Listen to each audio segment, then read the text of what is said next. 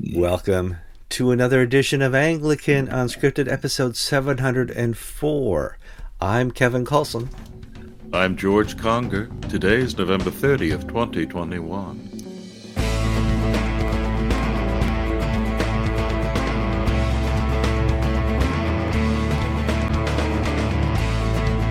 All right, welcome to another program. Not just another program. This is the post-Thanksgiving program of Anglican Unscripted. George and I had a wonderful Thanksgiving dinner with our families together at Seasons 52 in Tampa.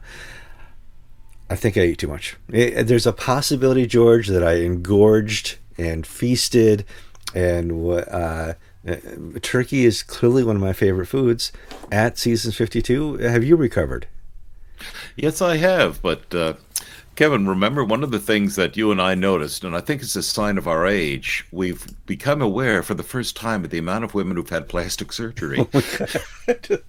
I think it's Tampa. But there is a certain age and a certain look or income level with which plastic surgery seems to be popular.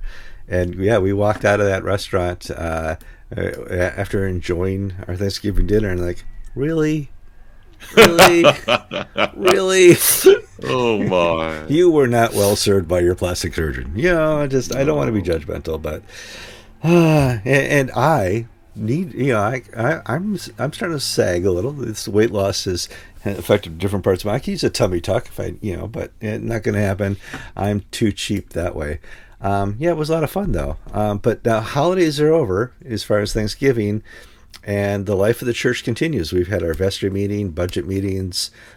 You painted your church because you have the bishop coming soon, right? Yeah, Bishop's coming the 12th. We just spent $20,000 to repaint the exterior of the main building. We've installed Stations of the Cross outdoors, spent a few thousand getting these imported from Belgium. Oh, wow. And these are being, I don't want to say welded in place, but they're bronze. And so the vestry is frightened that they'll be stolen by scrap thieves. So I don't know how they're putting them on really tight, but it's fascinating. God, is providing. If you look at the church, it's a hive of activity. Everything is going great except for attendance. This last Omicron scare, I could really see it on Sunday. The people who sort of have crept back in, we're all going again. At least in our little corner of the world. Okay, George, guilty, because I was watching the live stream to our church service, and I noticed half the church wasn't there.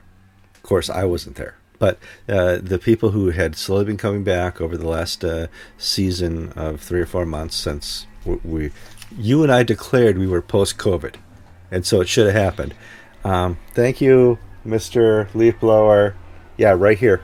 And so I don't know why, but apparently there's a light that says on air outside the RV, and they just got to bring the leaf blowers here.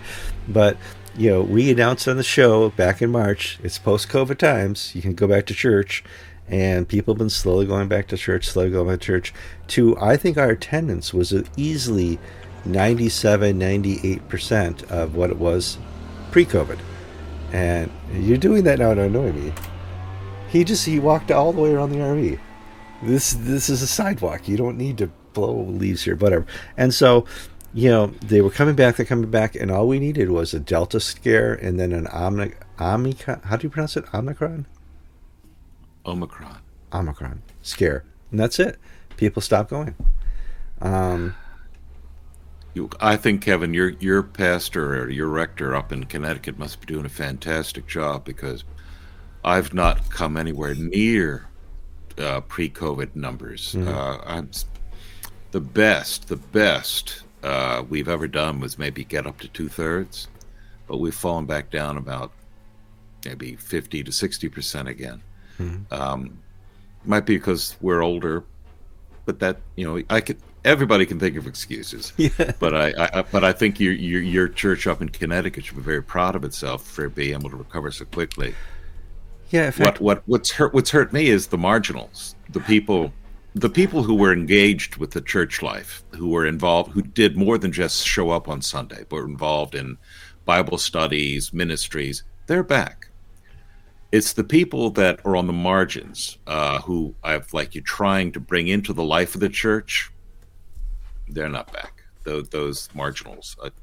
That's not a nice way to describe them. I think, but it's accurate. Every church has its core people. The core people who volunteer for 90% of all the activities, and I think the core people largely around the nation have been unaffected by their attendance in churches. But, and you're right, marginal is probably not the best word, but the people who we seek to come to our church aren't coming as frequently anymore because of COVID, and COVID has been that excuse. Now, COVID also changed everything. Kevin and his dear wife Jill live in an RV now. We this is something COVID has allowed us to do, and we're not the only ones out there. There are going to be 120 million people going to campgrounds in 2022 by estimates. Not full time, but people have taken up re-enjoying the outdoors and re-enjoying what their countries offer outside of being connected full time in their houses, because now they work from home and they got to get out or they're going to go crazy, or it's just so COVID. So yeah, everything's changed, and the church has to adapt to this time. But so do the people who want to worship. You need to show up at your church. Jill and I visit churches very frequently now. We do enjoy that, but we also try to attend our online service every week too. It's a difficult world because I don't think I've ever worked harder in the ministry than I have over the past year, and that increasing the number of services, online and in-person services, just the hours spent. In the past, you could sort of see a relationship between on your return of your investment of time and energy, and we're not seeing that right now, because what is the return on a parish for online services? Because there's no what for an in-person service. How do I know? I count 1, 2, 3, 4, 5, and I know everybody's name. But for online services, what is a Facebook view? What is a YouTube view? It's 3 seconds or 30 seconds. For a half-hour worship service, is someone really worshiping with you? If they're a view, or are they just somebody who can't close out of that page they open on their browser because by accident they hit your church? Yeah. So it's not a life issue, threatening issue, but the old way of thinking is handicapping me, for instance, in trying to envision how to do church for a new society, a new generation, a new world. It's hard for me to break out of the parameters of how I've done it for 30 years. And I think, and hopefully it's occurring more and more, but people need to start missing that type of fellowship and that type of worship.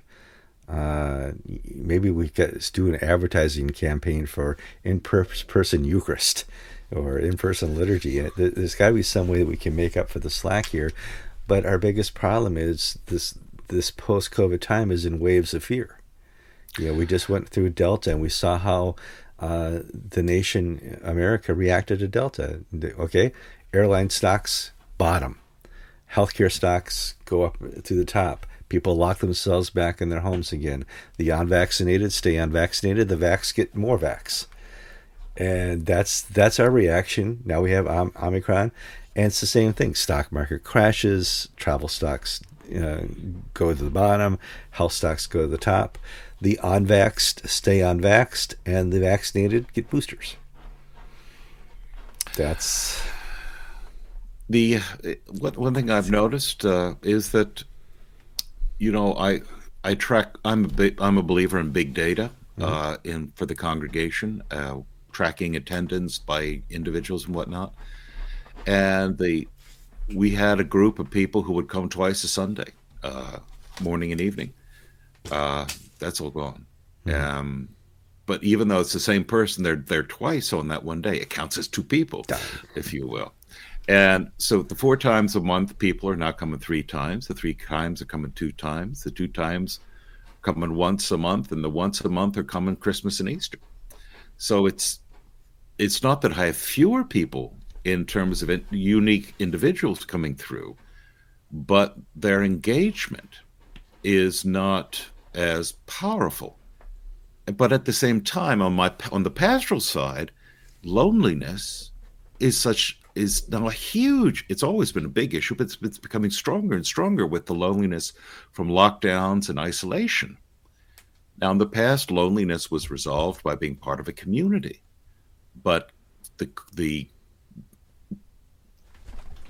world is saying you can't be part of a community because you'll die of COVID. So we have all these contradictory things that I'm still trying to get my head around. How, as a church, can I help bring the good news of Jesus Christ to these people and build the community of believers in where God has given me the job? Well, I think, and we still live in COVID confusion. Jill's sister came down. We're giving her the tour of Florida, but she showed up with her vaccination card, a box of masks, her ID with her vaccination card, because she had just come from New York City, where to get into a restaurant you had to show your vaccination card and your ID to match up the name and the vaccination to get in. She had to do that to go to the library, to the museums, and everything in New York City was completely set aside only for the vaccinated. Here in Florida, there is a no mask policy, and you can go anywhere, restaurants, museums, anything except a federal building, and not wear a mask. And so there's no consistent message here, certainly in our nation and across the world, as to how we should act in these times. We're 20 months into COVID, and we still don't have a consistent message on the science behind it and how we should react without fear. And the science is contradictory because we're hearing different people promoting different things. Florida has one of the highest numbers of cases of COVID, but it's the third largest state, so of course it'll have more cases than Vermont. But it has the lowest proportion number of cases. Well, if you compare it to New York State, which is roughly the same size, Florida's numbers are vastly greater than New York's in terms of number of sick, number of deaths, control of the illness. Yet New York is probably the most heavy-handed in the Northeast with COVID restrictions. Well, as you say here in Florida, we don't need no stinking badges, is the state motto. I think you screwed up what you're saying there. You're saying that Florida is worse than New York. No, New York is worse than Florida. Oh, I'm sorry. I screwed that up. You're right, Kevin. Florida I want to be sure. Why are you dishing Florida? No, I mean, Florida statistically is safer to be here in COVID times than New York, just by the stats. More people are being hospitalized and more people are spreading COVID in the state of New York than in the state of Florida. With mandatory vaccines and lockdowns and mask mandates, and in Florida there's none of that, and we're healthier. And what's the phrase? Causality, correlation, or correlation, causality. Who knows? We don't know that. I don't know that because what do you compare Florida to? Maybe New York because it's colder. You're indoors. You're more likely to catch stuff indoors than outdoors. Maybe the stress of paying more taxes just causes your immune system to dwindle, and that's why you get COVID more. I don't know. It could be so. Who knows what the causation correlation is there? George, we're 10 minutes in. We haven't even talked about the news yet. Let's move on quickly. No, Kevin, we do. There is one item of personal news. Yes. That I think marks you as a true Floridian. You saw your first coyote. Oh, okay. I have enjoyed Florida wildlife. I've done the gator, saw the live gator cross before me before. You got these big black rat snakes. I've seen my first rattlesnake.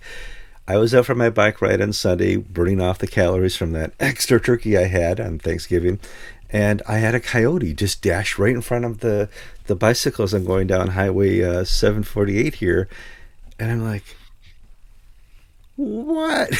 There are coyotes. Oh, I also saw the Florida bears before. And it was amazing to see how quickly it dashed. It started in a field on the other side of a barbed wire fence that had no cattle in it. It dashed through the barbed wire fence, across the road, through another barbed wire fence without even slowing down. Its timing and running, and it was just amazing to see. Did I get a picture? No.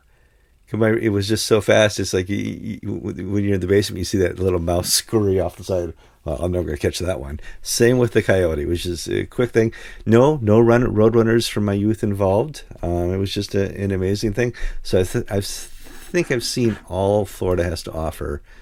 Got the dolphins, got the manatee. Yeah, I'm good. So yes, well, Kevin, you're allowed to shoot coyotes, so you should carry your rifle with you as you're biking. And the funny thing about Florida, that wouldn't gather any attention. It wouldn't stand out at all carrying my whatever weapons I may or may not have on my back bicycling. George, let's move on to the news. China is a much bigger story than we could ever cover in one little episode. But China, for the longest time, since Nixon went there, has been colonizing. And they're not very good colonists.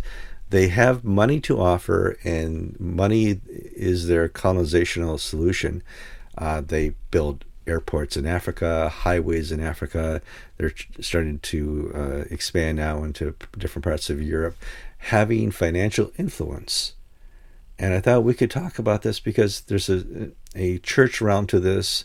There's a realm that we deal with Hong Kong and other places. But my first impression here is China is not a good colonizer. The old phrase, ugly American. The old ugly American from the 1950s and 60s has nothing on the ugly Chinese overseas. There have been two incidents in the news. Solomon Islands it's a small island chains in the Pacific. The government there recently moved its recognition from Taiwan to Peking. And in return, a big giant sports stadium was built in the capital, Honorai, on the island of Guadalcanal. And the Chinese were given, the government sold logging rights and fishing rights to the Chinese. Well, these are standard contracts. You have to follow our wildlife and environmental concerns. But what the Chinese do when they go fishing, they basically suck every living creature out of the sea in the area where they're fishing. And this has caused some of the out islands, the people there, to basically be up in arms, virulently anti-Chinese, because their livelihood from fishing has been destroyed. Or the forest on their island, which provided timber for their boats and whatnot, has been completely leveled and chopped down in one blow and shipped off to China for their construction needs. Well, this past week, last week, disquiet over Taiwan versus Peking broke out into riots, and these riots in the Solomon Islands led to the destruction of the Chinatown. Any Chinese business, Chinese grocery store, Chinese this and that, was set ablaze as the locals voiced their tremendous anger with the Chinese government and the way the Chinese treats locals. And the Anglican Archbishop, Anglicans are the largest religious group in the Solomon Islands, was on the radio and on air saying, please don't burn Chinese buildings, don't burn the Parliament building, stay at home, let's work this out peacefully. Those words really didn't catch, and as we still speak, the unrest, again, the anger at the Chinese for the exploitation of their natural resources in the Solomon Islands and for their taking advantage of the locals is just burning very hot. It is. Well, the Archbishop had the right response. We don't do that. Anglicans do not riot in that way. We don't burn down businesses and loot.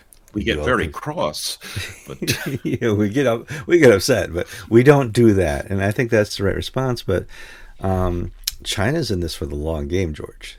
China doesn't care what's happening about today. Their game plan is decades and generations long. Yeah, China recently foreclosed on Entebbe Airport. The Ugandan government took out a $200 million loan to upgrade the Entebbe Airport in Kampala, and they were late on a loan payment, and it was a 25, 30-year loan, and the Chinese, foreclosed. And now the Chinese government basically controls the civil aviation sector of the Ugandan economy because they can decide how many slots to give British Airways on the landing field and whatnot. And the Ugandans how much to charge for landing rights, yeah. And so and we see this in especially in Africa. The Chinese are rapacious in their exploitation of the locals economically with raw materials and whatnot. And there's been violence before in Zambia against the Chinese minority Chinese traders. China, under its current government, just has decided we're going to stick our finger in the eye of the world. Because, coupled with the COVID stuff, coupled with threatening Taiwan with invasion, you've got this aggressive mercantilism that is not going to end well for everybody. No, it's amazing that their solution in colonization is hypercapitalism. We'll go in there with big loans. We'll make sure that people are spending lots of money that they can't afford in other countries. Their weapon is hypercapitalism and loans. And that's kind of strange for a communist country where their state owns everything except for personal property, personal real estate property. So the church in Africa, in the Pacific, where the Chinese are not being good neighbors, has urged calm and peace and not to take it out against the Chinese shopkeeper down the street. But it's a bad situation. Yeah, and there's no easy answers because you're fighting polity way beyond your borders. And Africa needs the money. Of course, they're going to take money for the airport. A lot of good has come from microloans that were given out in the last couple of decades. Yeah. I do have a good news story on this exact issue, and from the Church of England. So this is crazy time. Worlds colliding, cats and dogs living together. The Bishop of St. Albans got up in Parliament in the House of Lords and urged the British government to boycott the Beijing Olympics over Beijing's treatment of the Uyghurs, the Muslims in Western China and Xinjiang. And I thought this was a remarkably good statement. I thought here's the church on the right side of an issue. And that's always a neat thing to see, because usually the church is screwing this up.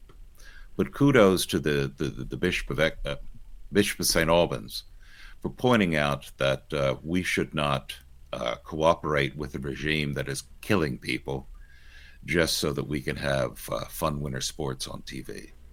Well, I think China is going to succeed in what they're doing politically because over here in the West, we're fighting over climate change.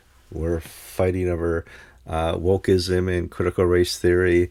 We're rehashing the politics we've been fighting for 200 or 300 years here in the West. And China's setting their goal, where do we want to be in 100 years? Where do we want to be in 200 years? What landmass do we want to create ourselves or invade? I would say shortly after January, maybe February, Russia will go into Ukraine. And maybe next summer, China will take Taiwan. Yeah. What I think makes it even harder for us is so many of our elites in this country are totally under the thumb of the Chinese. We all know about the NBA basically being a National Basketball Association, being an arm of the Chinese government. But Morgan Stanley's president, Jamie Dimon, his chairman, made some joke at a meeting saying Morgan Stanley's going to be around longer than the Chinese Communist Party. And he immediately, after this was publicized, climbed down and sang praises to the Chinese Communist Party. The head of Morgan Stanley, for goodness sakes. Now, how more capitalistic, how more, robber baronish can you be than to be the head of the Morgan Stanley investment banking firm trying to appease the Chinese communists? I hate to bring this up on Anglican Unscripted, but The Simpsons was released through Netflix or Apple TV or whatever in Hong Kong. And one of my favorite episodes, when I used to watch The Simpsons a long, long, long time ago, I've matured a little bit, was the Tiananmen Square episode where they talked about or referred to the atrocities at Tiananmen Square. That episode didn't show up in the Hong Kong podcast of The Simpsons, George. They took it out. What kind of influence does China have? Incredible influence. Because your future as a business person and your future as a country is found in the population of future consumerists in China. Mm-hmm. Yeah, this little communist country has a lot of financial input. Let's move on. It's a big communist country, not a little one, a big one. Oh, it's horrible. Doom. All right, I moved on from my Doom talk. Salvation Army is in the news. It's that time of year you walk up to your Target store, your Lowe's, your Home Depot, and out there is a person with a red kettle. And if they're nice, they're just ringing the bell quietly. If they want your attention, they got the big kettlebell going back and forth because they take donations for the Salvation Army. And the Salvation Army has a great history of collecting money outside of stores. The most generous people give on the way in. People like myself give the change on the way out. I'm sorry, I'm a horrible person. However, I'm not giving the Salvation Army this year. I'm giving money elsewhere because the Salvation Army has, for some reason, decided to become woke. And I don't need the people I give money to employ or perpetuate wokeness, George. Salvation Army put out a guide called Let's Talk About Racism. And the Salvation Army guide encouraged white donors to its causes, be it clothing or money or food, to apologize for their whiteness and think about what it has done to the world. Now, this study guide, it's no different from the stuff that we're seeing in the public schools. It's critical race theory, that the great evil in this world is white racism, and so on and so forth, and that white males between 50 and 60 are the greatest evil in the world. Well, the Salvation Army drank the Kool-Aid as well, but there was a backlash, and the backlash began at the kettles. This year, for some reason, the word has gotten out that the Salvation Army has gone over to the other side. Now, in the past, the Salvation Army was noted for being one of the most lean and honorable charities, meaning its directors, unlike, say, Goodwill, didn't rake in $1 million salaries, or the American Red Cross. United Way, the money you gave went to the needy and the poor, both here and in abroad. Mm-hmm. Now they've politicized the whole thing, and so the Salvation Army, I think on Thanksgiving Day or the day after, put out a statement saying, "Oh well, people have misinterpreted our racism document, and we'd like to talk about issues but people have misinterpreted it, so we're going to withdraw this statement." So they're climbing down quickly because there was a backlash that hit them financially from the donors. Gosh, Kevin, to think the Salvation Army has gone over to the dark side too. Things we grew up with that we thought were just pure, that never change. Yeah, okay, there would always be the annoying bells outside the store, but if I gave them my quarters, pennies, dollars, whatever, I knew it was going to end up in the hands of those who needed it. Now I'm not so sure. Now I'm afraid if I give money to the Salvation Army, it's going to end up in tracts and teachings about critical race theory, and that they're going to completely lose their focus on helping the poor and those in need, and helping those who have been created kind of this social construct. And excuse me, I'm gonna get a cat off the counter. Get down. What are you doing? Ha! You didn't even see that. And I wasn't mean to the cat. I just gave him a little push. But to see critical race theory is not something we need to have taught anymore. It's been debunked. One of our viewers who is in touch with us with some interesting news from time to time sent us a little study. I don't know where it was from, so I can't really confirm it. But they looked at the bishops of the Church of England who are on Twitter. And the question was, how many weeks has it been since you tweeted the name Jesus Christ? And there's some bishops who are on Twitter 10 times a day who haven't in 3 or 4 years mentioned the word Jesus. But it's worse than that. Not have they not mentioned that they've not retweeted a story about Jesus. They've not, had any type of messaging where they went to other tweets about Jesus. There's just no Jesus at all in the Twitterverse of the Church of England. Now we should point out that the Archbishop of Canterbury is the outlier. Justin Welby does tweet about Jesus.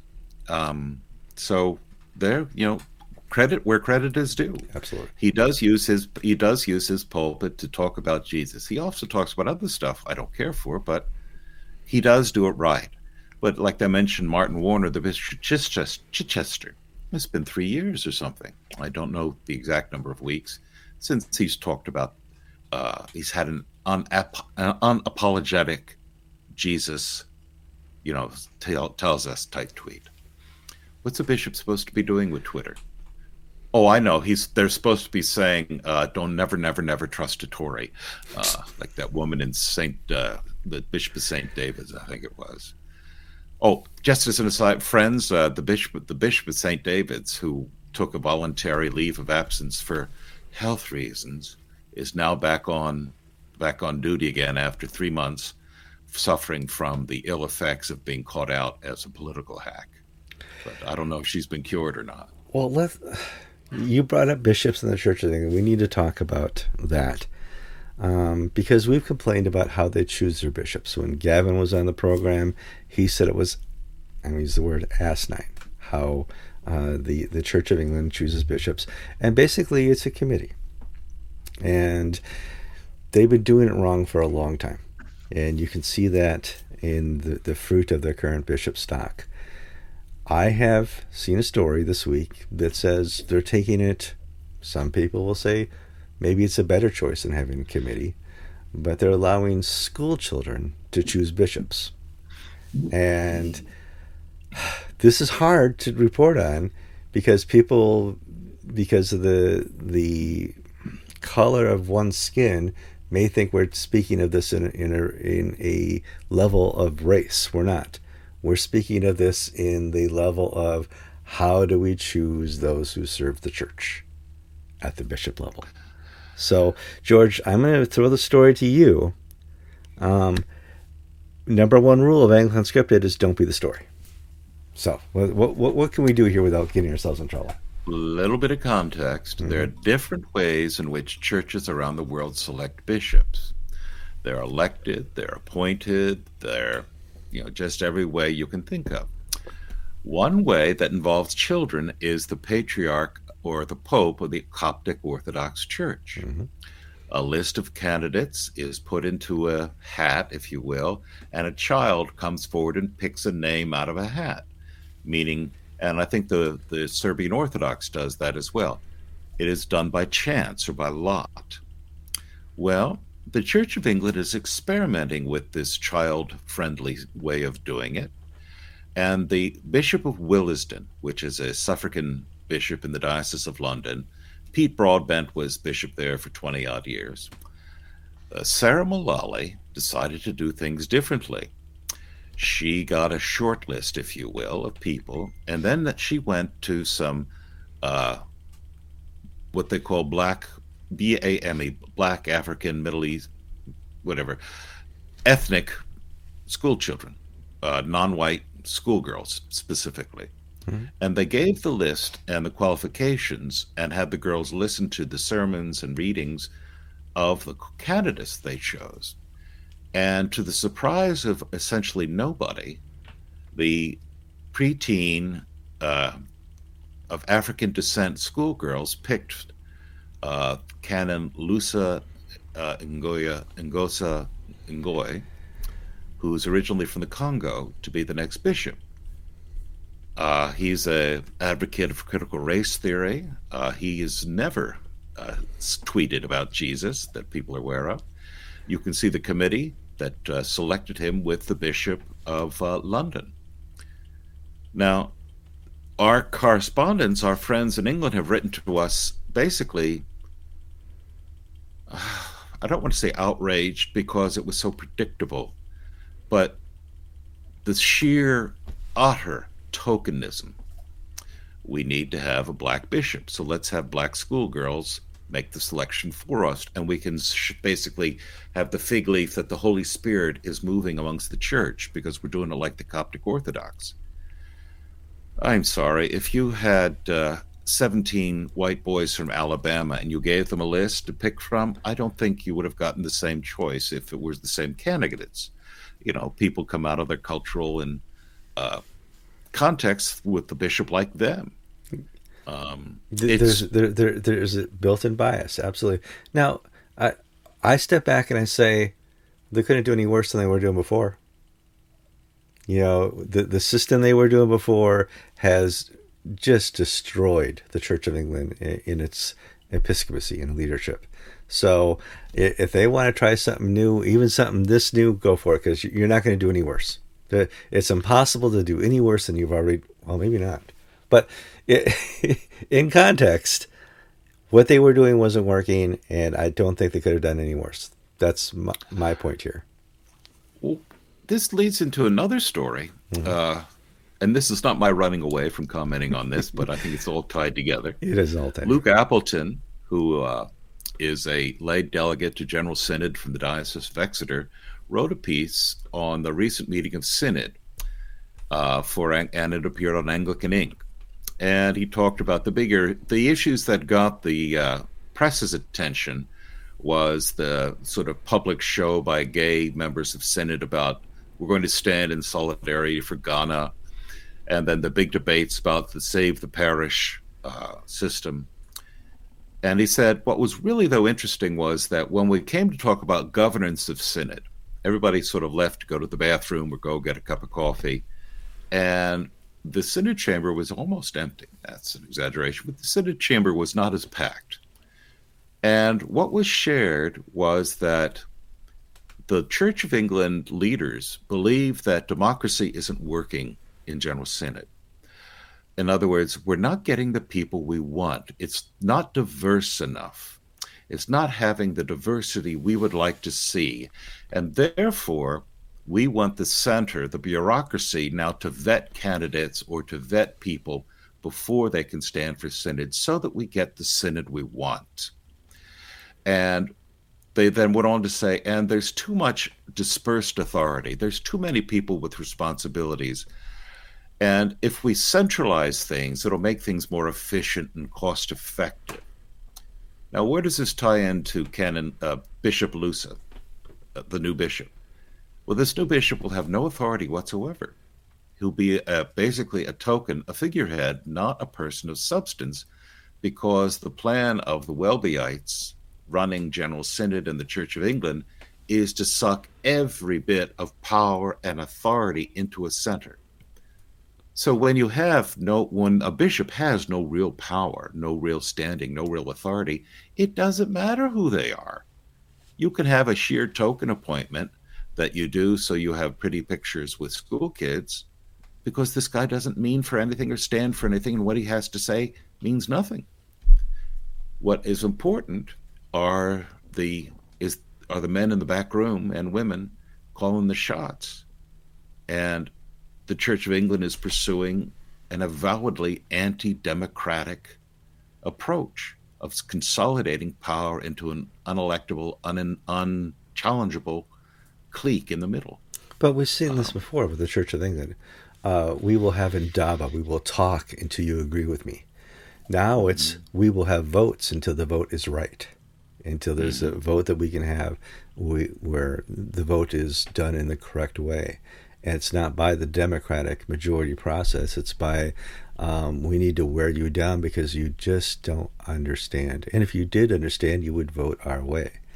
And we've hit that time now in the Church of England. It's beyond Indaba. They couldn't win with Indaba. They're going to go the next route and stack the deck.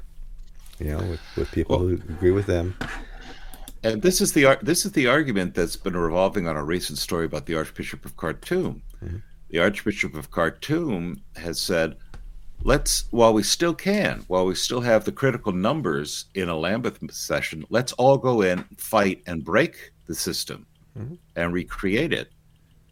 And against that is the argument, Jeff Walton, one of our regular faces on this show, said, there's also a sense among many bishops that it's too late, that if you even play the game, you'll get taken.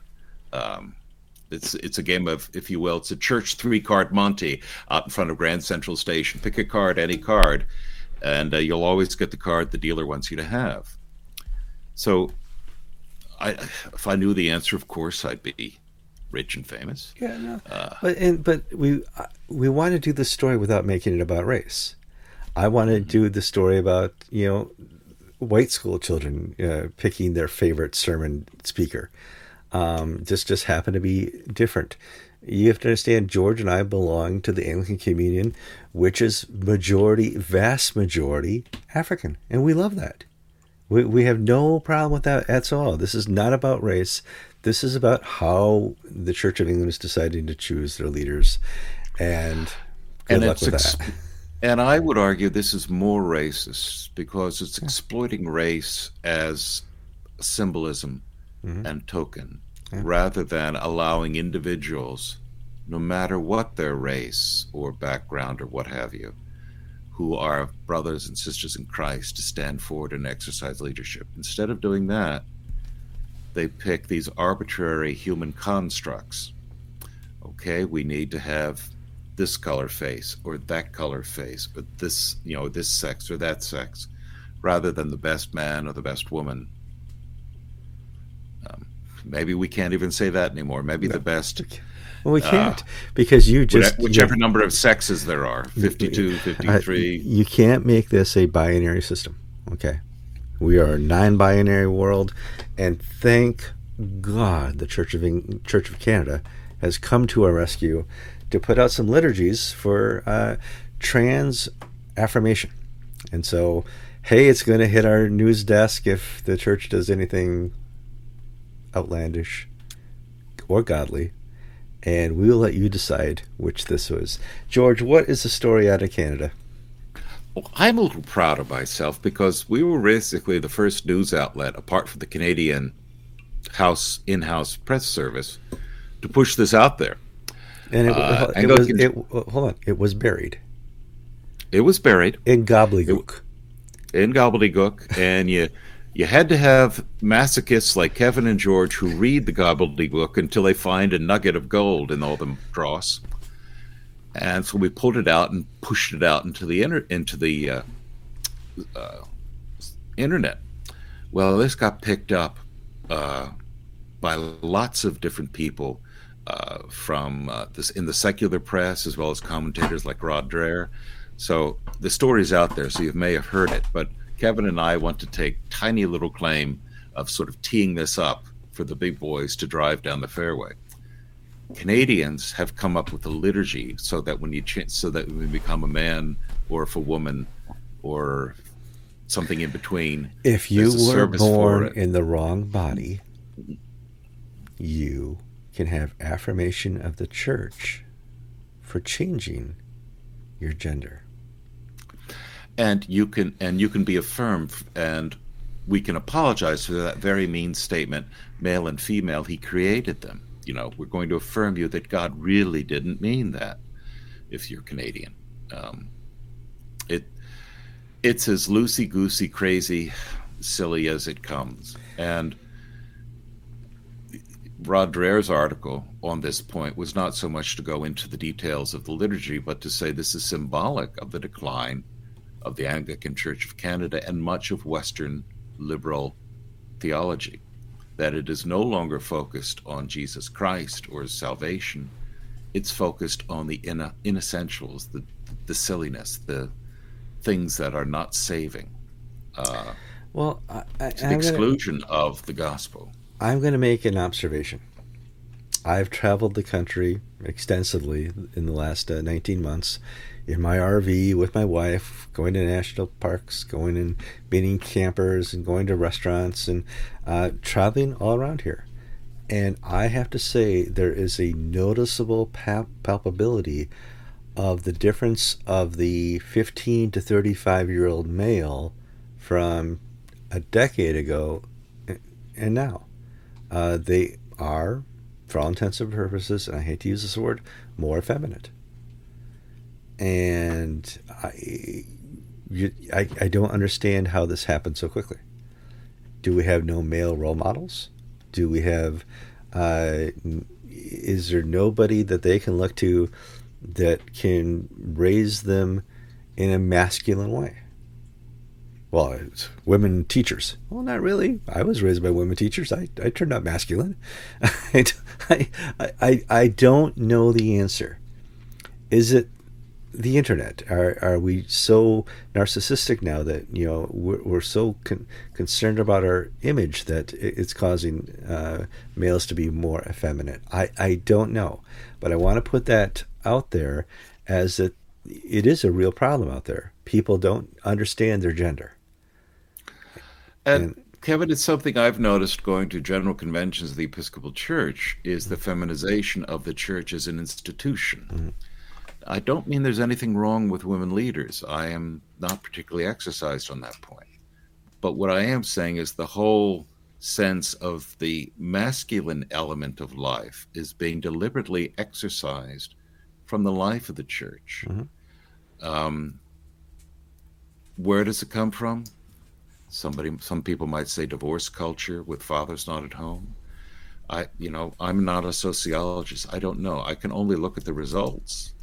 And and maybe also changing social mores. Maybe Kevin, maybe I'm looking at things badly, but I'm going to a wedding this weekend. My daughter's roommate from college is getting married, and my daughter's been out of college now for 3-4 years. And this is the first of her friends, her circle, to get married. And Susan and I, my wife and I, were commenting in our time in the 80s, I don't want to say almost everybody, but essentially 3/4 of our group were married within 3, 4, 5 years of graduating from college. Mm-hmm. This new generation is postponing marriage farther out. It's the men are not taking the responsibilities the way they once were. Society once encouraged them to do so. Yeah. Same. We're about the same age. A couple years here or there. We're not going to tell who's younger or older. I just look older. Look, I got the gray. Clearly, I'm older. But when I was 25 or 26, I'm the older of the two. I'm the big boy. Yeah. I'll die first. So when I was 26, 27, all my friends who should have been married were married. The immature ones who should never have gotten married were starting to get married. So, I own I paid for and bought my own house when I was 25. I don't see that happening, out there. I don't see any things that were signs of the coming of age for us in the 80s happening now for this generation. Well, it's also the parents' fault. I still pay the car insurance for my kids. We've had conversations. And my daughter makes more than I do. Oh my! Mm-hmm. But there is the feminization of society as. I know this is going to sound silly and cranky, but to me, it's like the bicycle helmet craze of having to protect your child from every possible problem. Mm-hmm. I never wore a bicycle helmet, and maybe that's why I've got all these problems. But the mania of safety, of protecting, of cocooning, whether it's 30 years ago in bicycle helmets or whether it's today in COVID vaccines. Mm-hmm. I'm not against vaccines. I'm just against this mindset of coerced, enforced conformity. Now, I want to make the opposite observation as well. I'm not seeing machoism breaking out among feminism more than it had existed already 10, 20, 30 years ago. I see masculinity be taken out of the male characteristic. I don't see machoism, and I'm using the wrong Latin root for that, sorry, flowing into the feminists. So I want to put that observation out there. And now I'm turning to you, the audience. What do you think is causing this? And root causes, something that we as a society or as a church can take a look at and address. Because God did make us male and female.